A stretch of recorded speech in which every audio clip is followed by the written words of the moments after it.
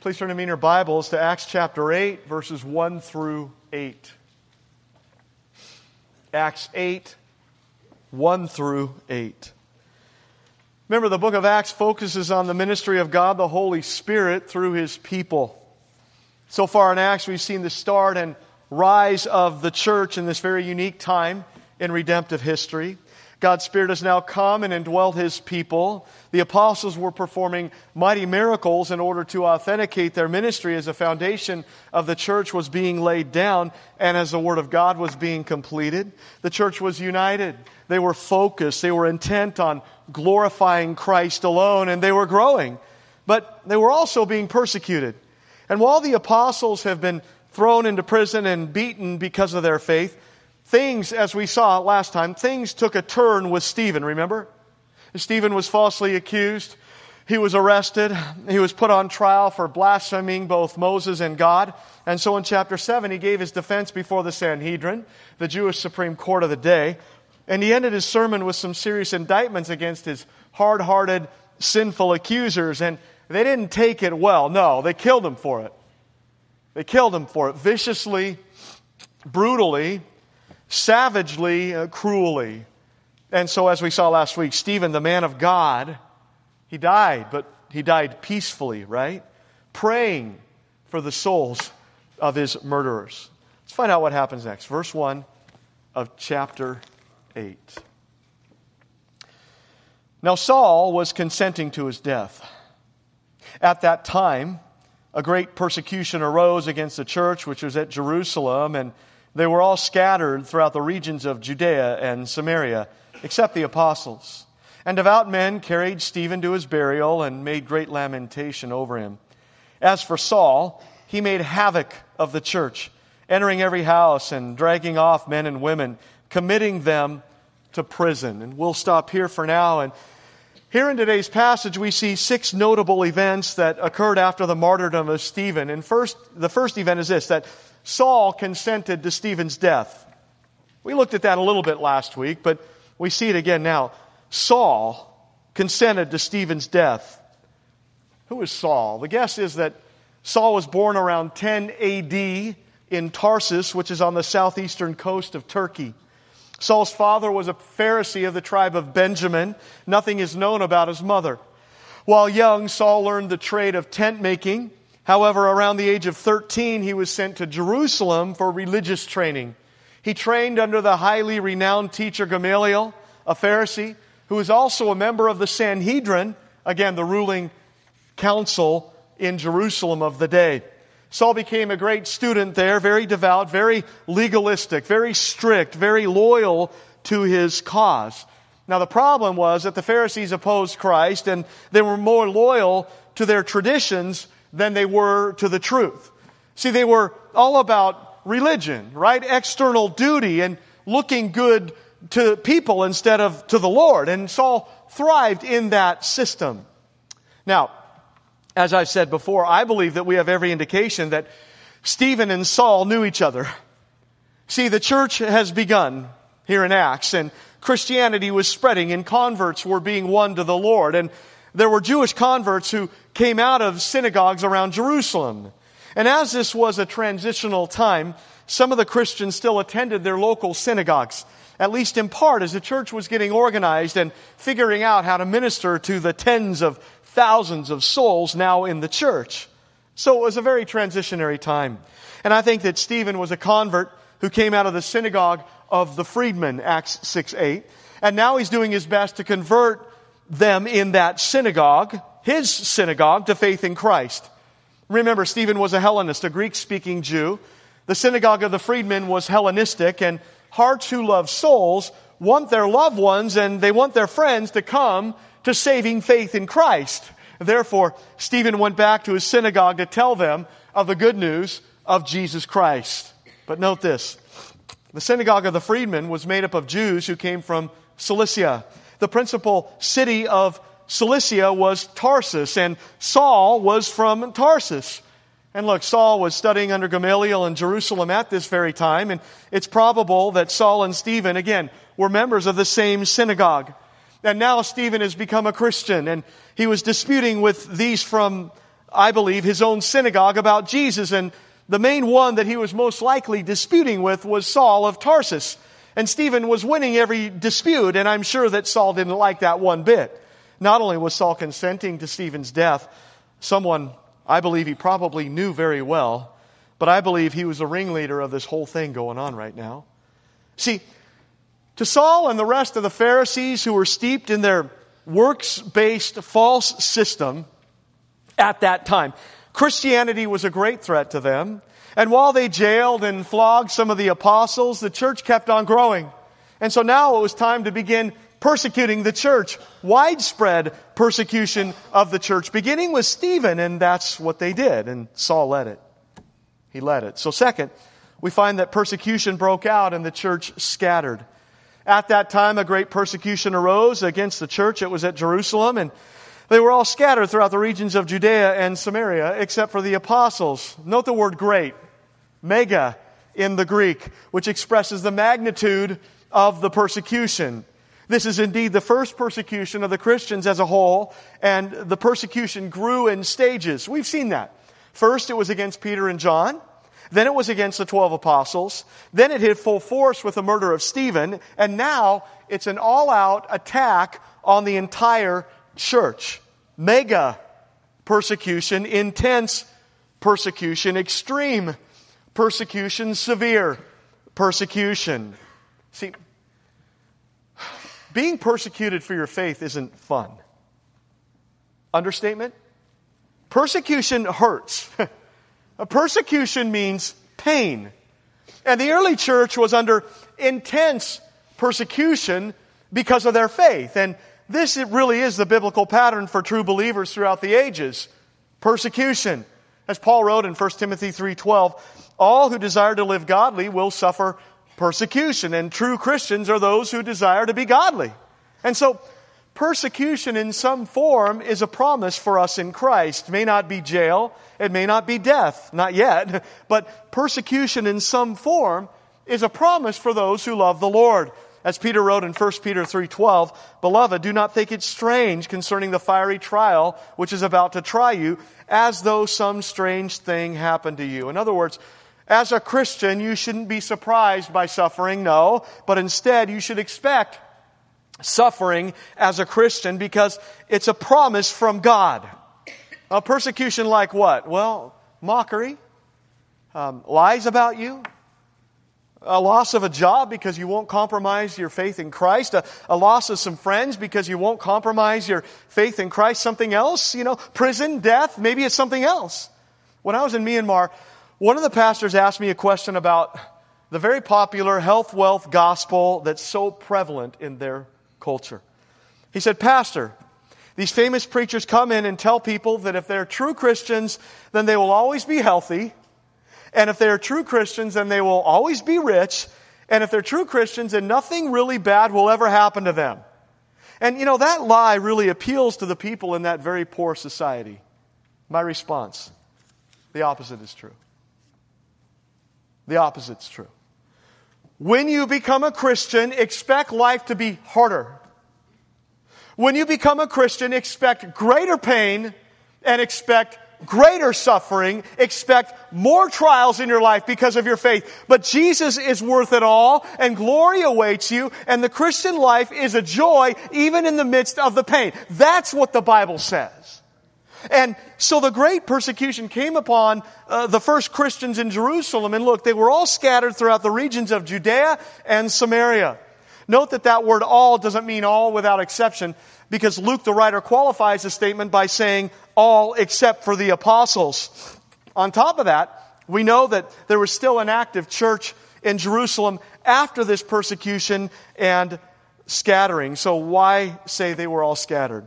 Some believe that the all here refers primarily to the Hellenistic Christians, to those Greek-speaking Jews who had become saved. And because Stephen was a Hellenist, the persecution therefore was aimed primarily at them, and so they all scattered, while some of the others who weren't Hellenists remained along with the apostles. But regardless, the persecution caused many of these Christians in Jerusalem to leave the city and go to other, more safer places. And it's very interesting, because up until now in the book of Acts, All the ministry has taken place in Jerusalem.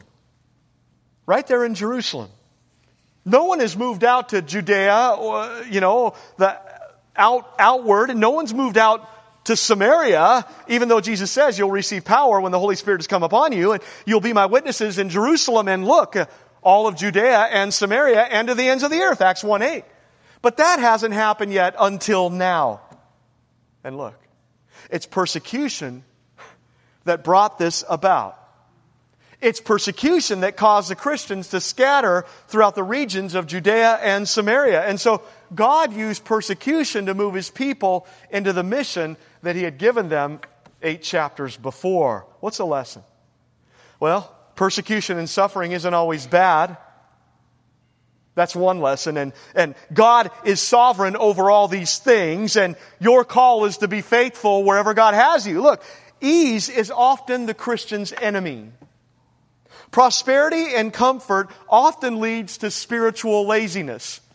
A number of years ago, the Star Tribune had an article that showed that the richer we are, the less we give to the church and its mission in proportion to our income. The poorest fifth of the church give 3.4% of their income to the church, and the richest fifth give 1.6, half as much as the poorer church members. How sad is that? How sad is that? Interesting principle there. The principle that hard times like persecution often produces more prayer, more power, more generosity, and more trust in the living God than in the easy times. I certainly know that that's the case with me. When do I pray the most and when do I pray the hardest? When things are hard. I'm not saying we should seek persecution.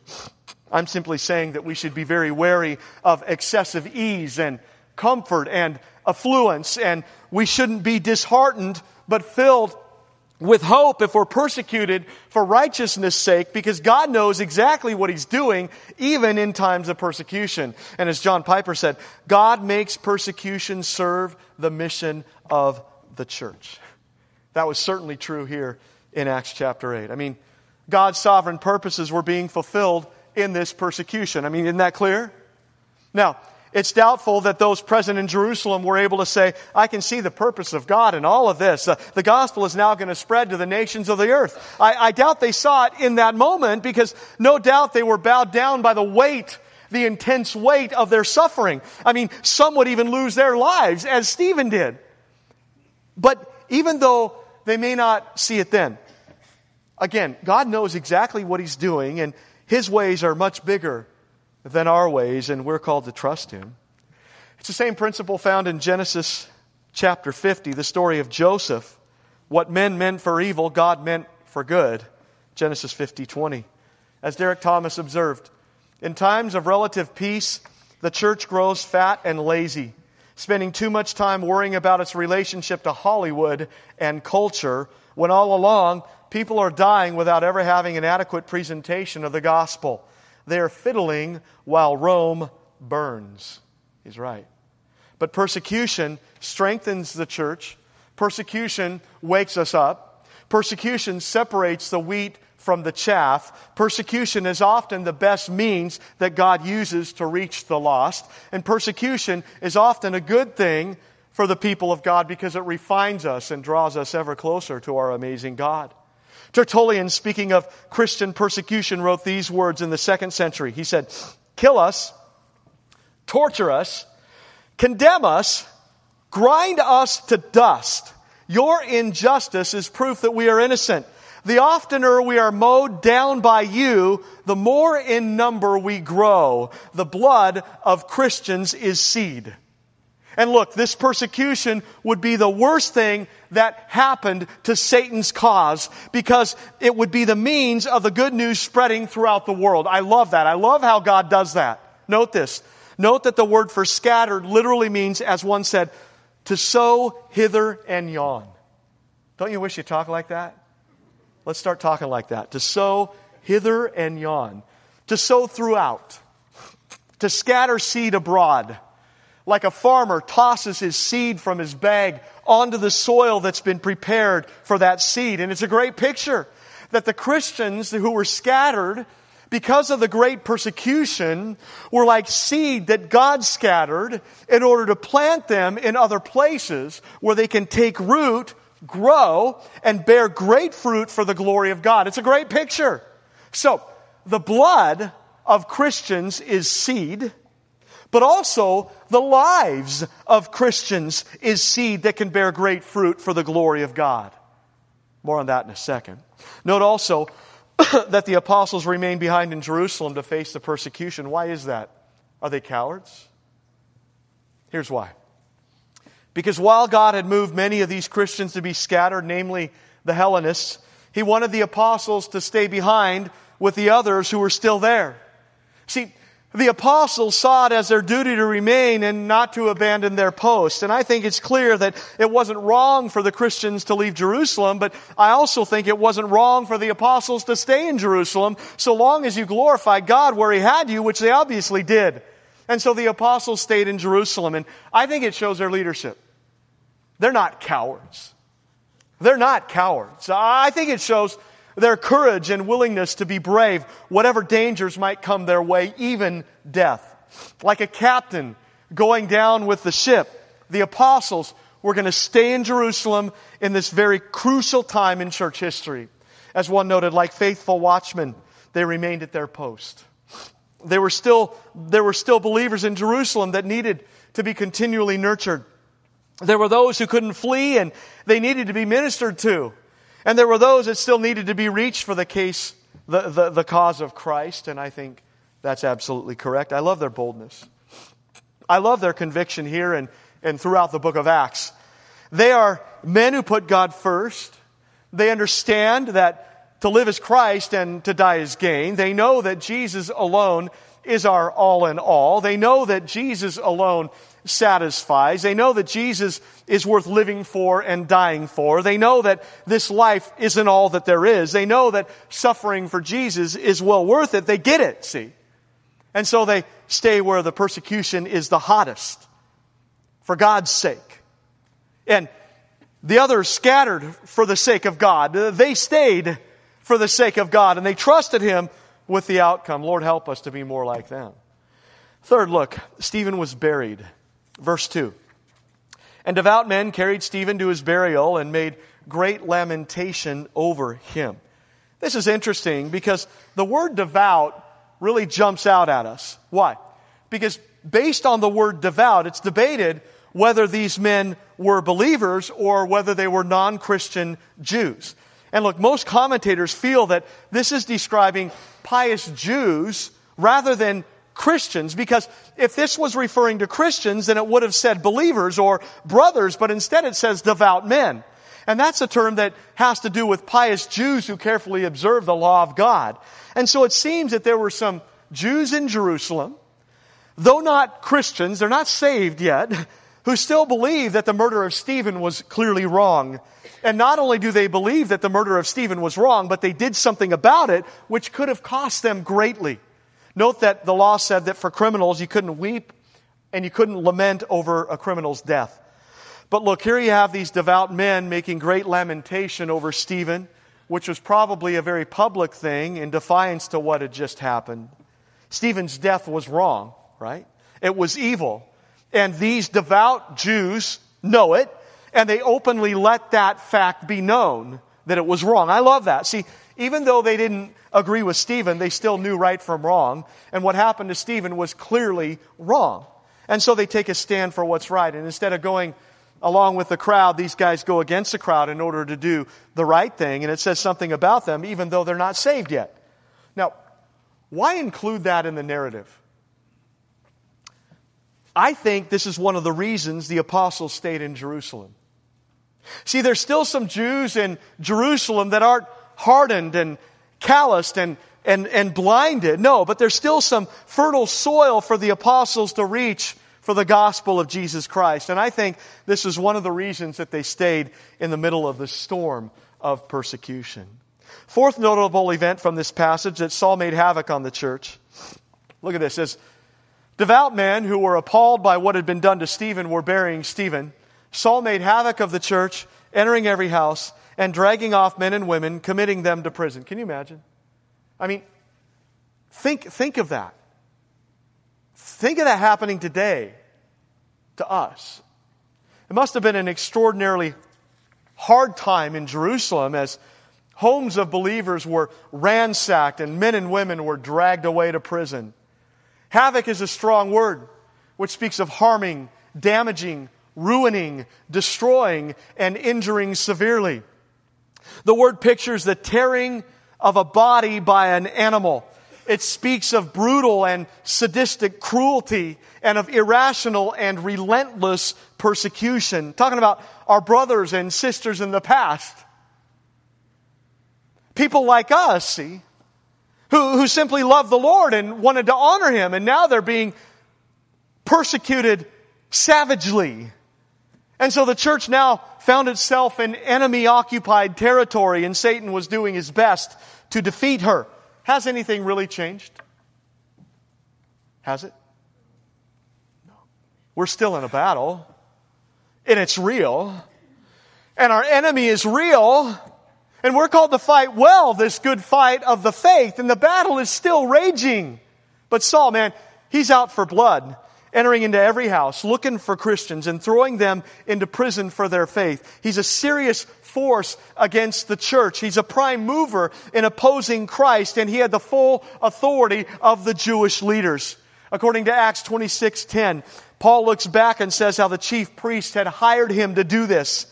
He says, and when they were put to death, I gave my voice against them, Christians, and I punished them often in every synagogue and compelled them. Think of that.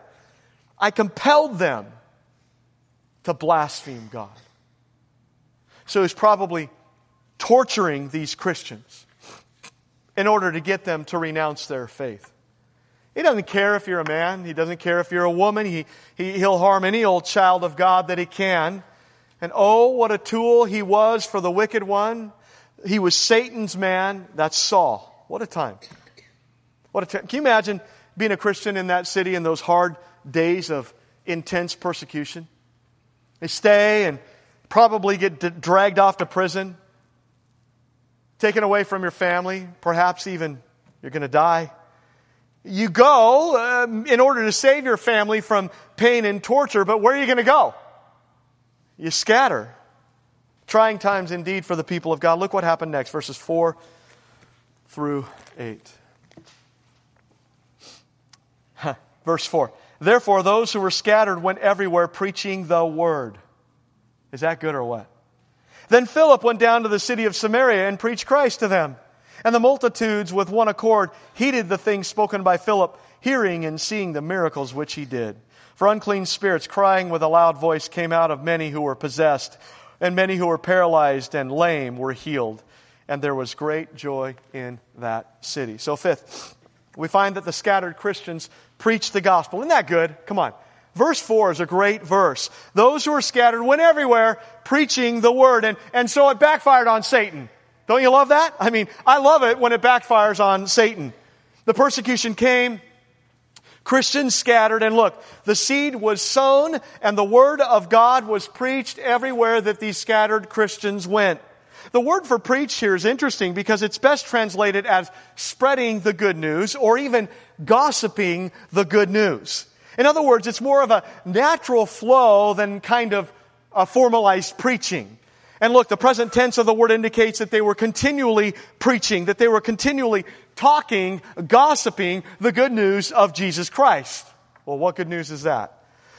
Well, the good news that you're a wretched sinner who is undeserving of forgiveness and who is undeserving of heaven, but God can save you from the hellish wages of your sin that condemns you. That good news. Sin is high treason against the holy God, and sin has wages, hell, eternal separation from God, and we are all sinners, steeped in sin. And look, there's nothing we can do about it except pay the wretched wages on our own. However, God has made a way for undeserving sinners like us to be saved from hell and from wrath and to go to heaven. Talk about incredible love, because we certainly don't deserve this in any way. And so Jesus, God the Son, left heaven, came here, took on human flesh, fully God and fully man, lived a perfect life, and died on the cross. And then 3 days later, He rose up from the dead, proving that what He did on the cross was indeed a reality. What was that?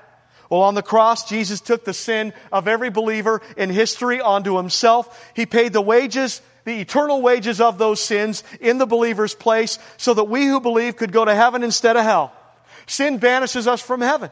And so Jesus took our sin that condemns us off of us, put it onto Himself. He became the believer's substitute for sin, and He was punished brutally for all that sin so that we could be justified in God's sight and go to heaven even though we deserve hell. And now, by God's grace, through faith in Jesus Christ alone, because of what He did on that cross, forgiveness of all your sin, heaven, eternal glory for undeserving sinners like us because of Jesus.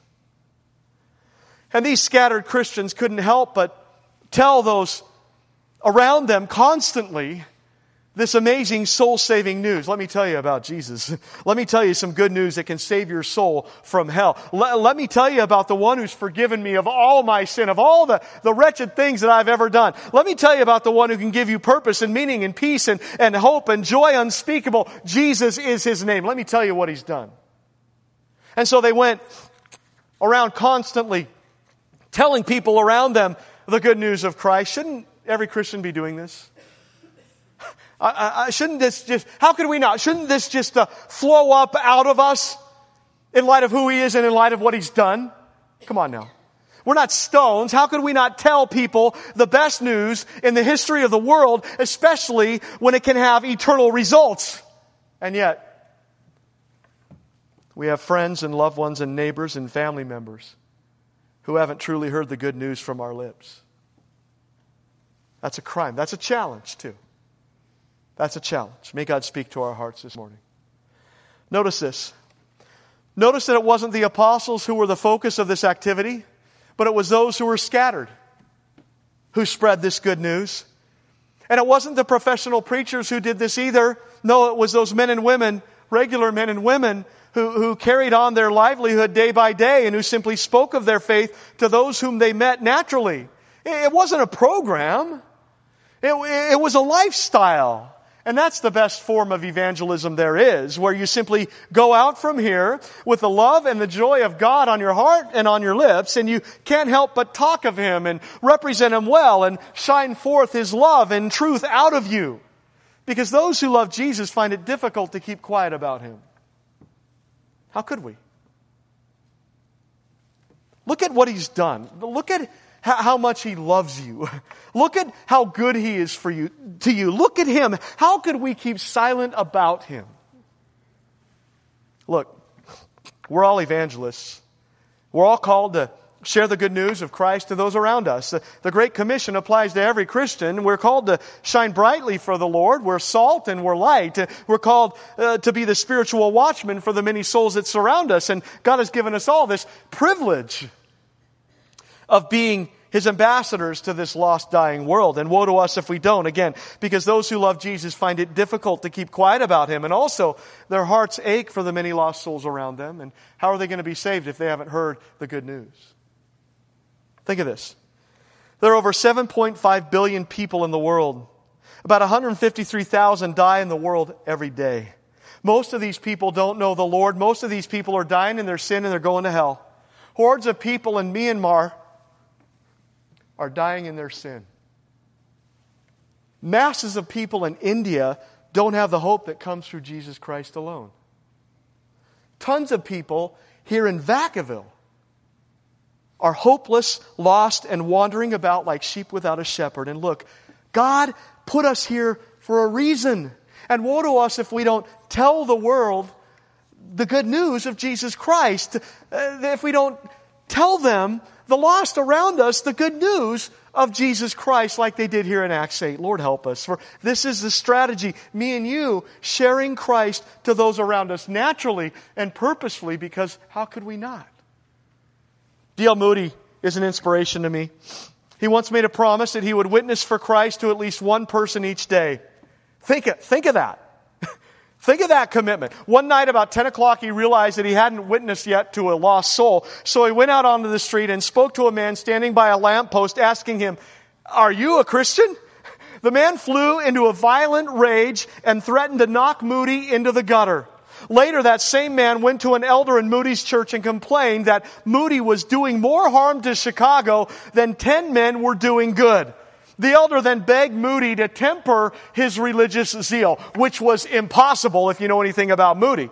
3 months later, Moody was awakened at the door by a man knocking. It was a man he had witnessed to. I want to talk to you about my soul, he said to Moody. He apologized for the way he had treated Moody and said that he had no peace ever since that night when Moody first approached him. Moody then led the man to Christ, and the man went on to become a popular, a zealous worker for the Lord. That's a true story. It's a true story. We never know. We never know how God will use us when we go out and spread His Word to those around us. Don't be afraid. Tell the good news. See? These early Christians in Acts 8 certainly understood that. The sixth notable event from this passage is this, that Philip preached in Samaria. So Stephen was the first martyr, and Philip was the first official missionary of the church.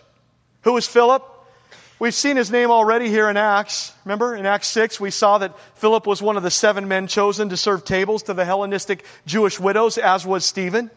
Note that he wasn't an apostle, but rather he was a servant called to serve so that the apostles could do their specific ministry without encumbrance. Later on in Acts 21, Philip is called Philip the Evangelist. Love that. And here in Acts 8, Philip is going to be used by God to preach the good news in Samaria. Now, Samaria, try to listen carefully. Hopefully this isn't too confusing. But Samaria was a capital of the 10 northern tribes called Israel during the period of the divided kingdom. Anybody remember that? Old Testament. Israel was a united kingdom for a while, but in 926 BC it divided like this. With 10 tribes in the north called Israel, and the other 2 in the south called Judah. The city of Samaria was located on 20 acres of land, some 40 miles north of Jerusalem, in Israel. Samaria has a pretty wretched history. For Samaria was where Ahab, the king of the northern tribes, married Jezebel, who introduced God's people to Baal worship and who built a temple to Baal in Samaria. That's how Samaria is remembered throughout the Old Testament. In 710 BC, Israel to the north was taken into captivity by the Assyrians, who left a remnant of Jews behind to work the land of Israel as farmers. The Assyrians then brought in people from Babylon and other places to replace the Israelites who had been taken captive. These outsiders then intermarried with the Jewish remnant there, but Israel always regarded the offspring of these marriages as half-breeds, calling them Samaritans. In 540 BC, Judah, the 2 tribes to the south, returned from their own captivity under Babylon, and they began to rebuild the temple under Ezra and then the wall under Nehemiah. The Samaritans who were already in the land offered to help this work, but this offer by the half-breed Samaritans was refused. That resulted in tremendous hostility between the Jews and the Samaritans, and it still exists today. The Samaritans then decided to build their own temple, and they also developed their own kind of theology. And by the time of Jesus, great hostility still existed between the Jews and the Samaritans. It was so bad that the Jews would go to any lengths to avoid contact with Samaritans, even to the extent of adding miles to their journey when they wanted to go to Galilee to the north because they wouldn't want to pass through Samaria. Did you catch that? I mean, think about this. Lots of racism going on here, right? I'm in Jerusalem to the south. I need to go up to Galilee to the north, maybe up to Nazareth, up to the north. But the most direct way is to go through, a straight line which goes through Samaria. But instead of going through Samaria, I hate them so much that I'm going to go way out of my way on foot, adding hours and even days to my trip so that I don't have to go through Samaria. We have a slide of what it would have been like at this time here in Acts 8. You can see Judea or Judah to the south, along with Jerusalem down south. Samaria is right there in the middle, and Galilee is up to the north. And so Philip went out of Jerusalem and on up to the despised Samaritans up there. And note that our passage says that he went down to Samaria because Jerusalem was so high in elevation that Samaria was indeed down, even though it's up on the map. Now think of that. Samaria, despised Samaria. Despised by many, but they're not despised by God. Right? And they're not to be despised by God's people. I mean, look, Jesus rebuked His disciples for their hostility to the Samaritans, healed a Samaritan leper, honored a Samaritan for his neighborliness, praised a Samaritan for his gratitude, and asked for a drink of a Samaritan woman, and He preached to the Samaritans. He also challenged His disciples to witness to Samaria, which Philip is now doing himself. So Philip goes there and he visits a city and a region, really, that's filled with people who were influenced by Baal worship, by Roman false gods, by sorcery. We're going to see that next week.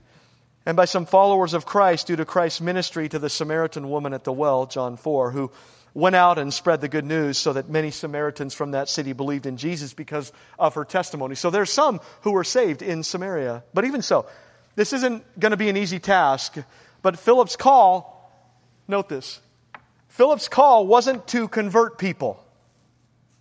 God does the converting. A little trick question. God does the converting. Philip's job was to be faithful and to preach the good news. And that's what he did. He preached Christ to them. Result, look, they heeded His word. I love that. It doesn't always happen like that. I love it when it does happen like that. And so we see the power of the Word of God here. Why do we preach and share the gospel with people? Because sometimes it bears life-changing results. Sometimes it doesn't, but praise the Lord, sometimes it does. And who knows when we're going to see that? Well, God knows, but our calling is to be faithful. Our calling is to get the word out, and then we leave the results up to the Lord, because God alone brings those results. But the word heeded means to pay attention to listen to give a favorable response to what Philip was saying. And look, there was unity in this. I mean, the whole multitude was heeding His word. Hey, you never know. You never know. You never know when revival is going to come to a multitude. You never know. Just be faithful and get out the good news. What a great time for the people of Samaria. All because a faithful man went there and he preached Christ to those around him. Oh yeah, and because of persecution, a great persecution broke out in Jerusalem. Note also that Philip performed miracles. Look, the people heard and saw the miracles which he did. Unclean spirits crying out with a loud voice came out of many who were possessed, and many who were paralyzed and lame were healed. Now, as we've already seen in Acts, we believe that the sign gifts, namely miracles and tongues, interpretation of tongues and prophecy, were a temporary gift to the early church. As the apostles laid down the foundation of the church and as the Word of God was being completed. And then once that foundation was solid and laid down, once the Word of God was completed and once the apostles died off, so did those sign gifts that were associated with the apostles also die off because they're no longer necessary now. And so we believe that the gift of performing miracles normatively and regularly was limited to this transitional period for the purpose of confirming the testimony of these men of God. And look, except for the 12 apostles, only Stephen, Philip, and Barnabas in the early church are reported to have performed miracles like this. Now, note that this doesn't limit what God can do in any way, right? I mean, God can still do whatever God wants to do, and God can still do it whenever God wants to do it. God still does do miracles today through the prayers of His people, but it's not the same way. Clearly, it's not. It's not with the same giftedness as we see going on here in Acts. But Philip preached and he confirmed his message by undeniable miracles and displays of God's power, specifically here over unclean spirits. Now, we don't need that confirmation today since we have the fully sufficient written Word of God, but Philip certainly did need that authentication. So by the Spirit of God, he was performing amazing miracles like Jesus did, like Peter has already done in Acts, and like Stephen did in chapter 6. Note that unclean spirits are demons. fallen angels who oppose God and His people. According to Revelation 12, Isaiah 14, and Ezekiel 28, Satan was a chief angel who pridefully rebelled against the Lord, and a third of the angels rebelled with him.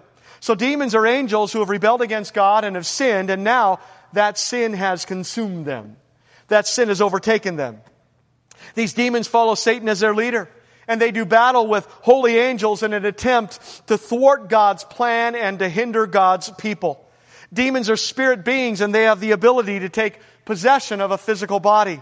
Note that demonic possession can't happen to a true Christian since we have the Spirit of God already living in us, but they can take possession of others without the Spirit of God.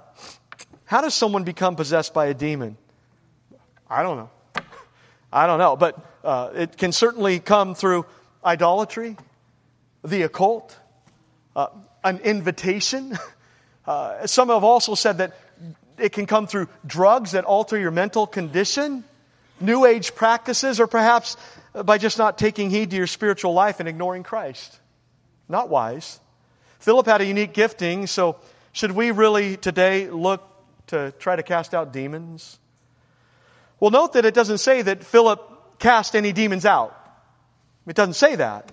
He simply preached the truth, and what happened? He preached the truth, and the demons came out.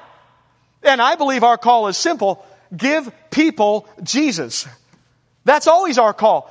Spread the good news. In Acts 19, 7 sons of a guy named Sceva were casting out demons. We're going to get to that someday. It's going to be fun. So they then said, they said to one demon-possessed guy, "We exorcise you by the Jesus Paul preaches." The demon, who was real, responded, "Jesus I know, and Paul I know, but who are you?" Uh-oh. The demon then leaped on the men, overpowered them, and prevailed against them so that they left the house naked and wounded. Lesson, unless you're Jesus, or unless you're Paul, or unless you're a very close associate of the apostles with a unique gifting and a unique power in that time as the foundation of the church is being laid down, don't go up against demons. No. Just give Christ to people. You don't want to end up like the 7 sons of Sceva. Hey, demons are real. And they're alive and well in the United States and in Vacaville. But Satan's wise, and he makes sure that he adapts his demonic activity to the culture. And I believe that that's why we don't see demonic activity at the forefront in America like we read about in the early church or like we see in other countries. But they're there. They're still here. They're real. And they're working. Satan's just very smart in how he works. What's our call? Give Jesus to the lost people around us. That's how people are saved. You focus on that. What else? Great joy filled the city. Verse 8. There was great joy in the city. I think so. I mean, come on, I think so. Why? Because Jesus brings joy. The word joy or rejoicing speaks of a feeling of great pleasure, of inner gladness, and of delight. It's a deep feeling of happiness and true contentment. Biblically, joy is a fruit of the Spirit, and it's something that only Christians can truly have because it comes from God to His children, and it's independent of what happens. See, joy remains no matter what happens to us in life because our joy is in the Lord. And so joy is a depth of assurance and confidence that ignites a cheerful heart, and it's a cheerful heart that leads to cheerful behavior. In the present case of Samaria, Luke doesn't give a number as to how many people were saved in that place, but there must have been many who had been saved from hell, who had been saved from wrath for that city to be filled with such great rejoicing. Jesus saved me. Jesus saved me. I'm forgiven of all my sin. Yesterday I was a child of wrath heading for hell. Today I'm a child of God heading for heaven. I have meaning. I have purpose. I have peace and true joy in my life. I have Him. Joy. That's right.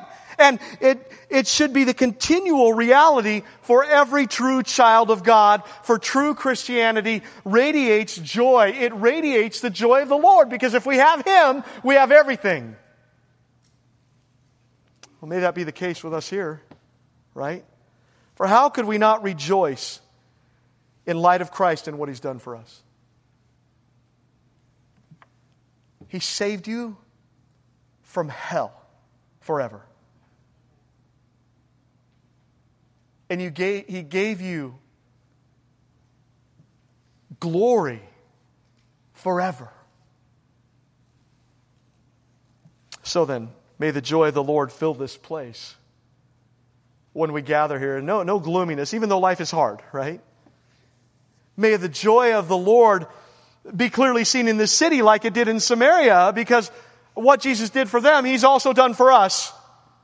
Great joy filled the city, the joy of the Lord. May great joy fill this place as well. Let's pray. Heavenly Father, help us to be a people filled with joy. Help us, Lord, to have a passion for the lost around us, to go, to spread the good news. And even though we remain here like the apostles did in Jerusalem, we still have a message to give out. Help us to spread that news with joy, the joy of the Lord on our lips and in our hearts and in our lives flowing through us. Even though life is hard, incredibly hard sometimes, we can have joy because we have You, and to have You is to have everything. Oh Lord, give us perspective. Help us to remember these eternal truths. We love You. We ask You to bless us now. In Jesus' name we pray. Amen.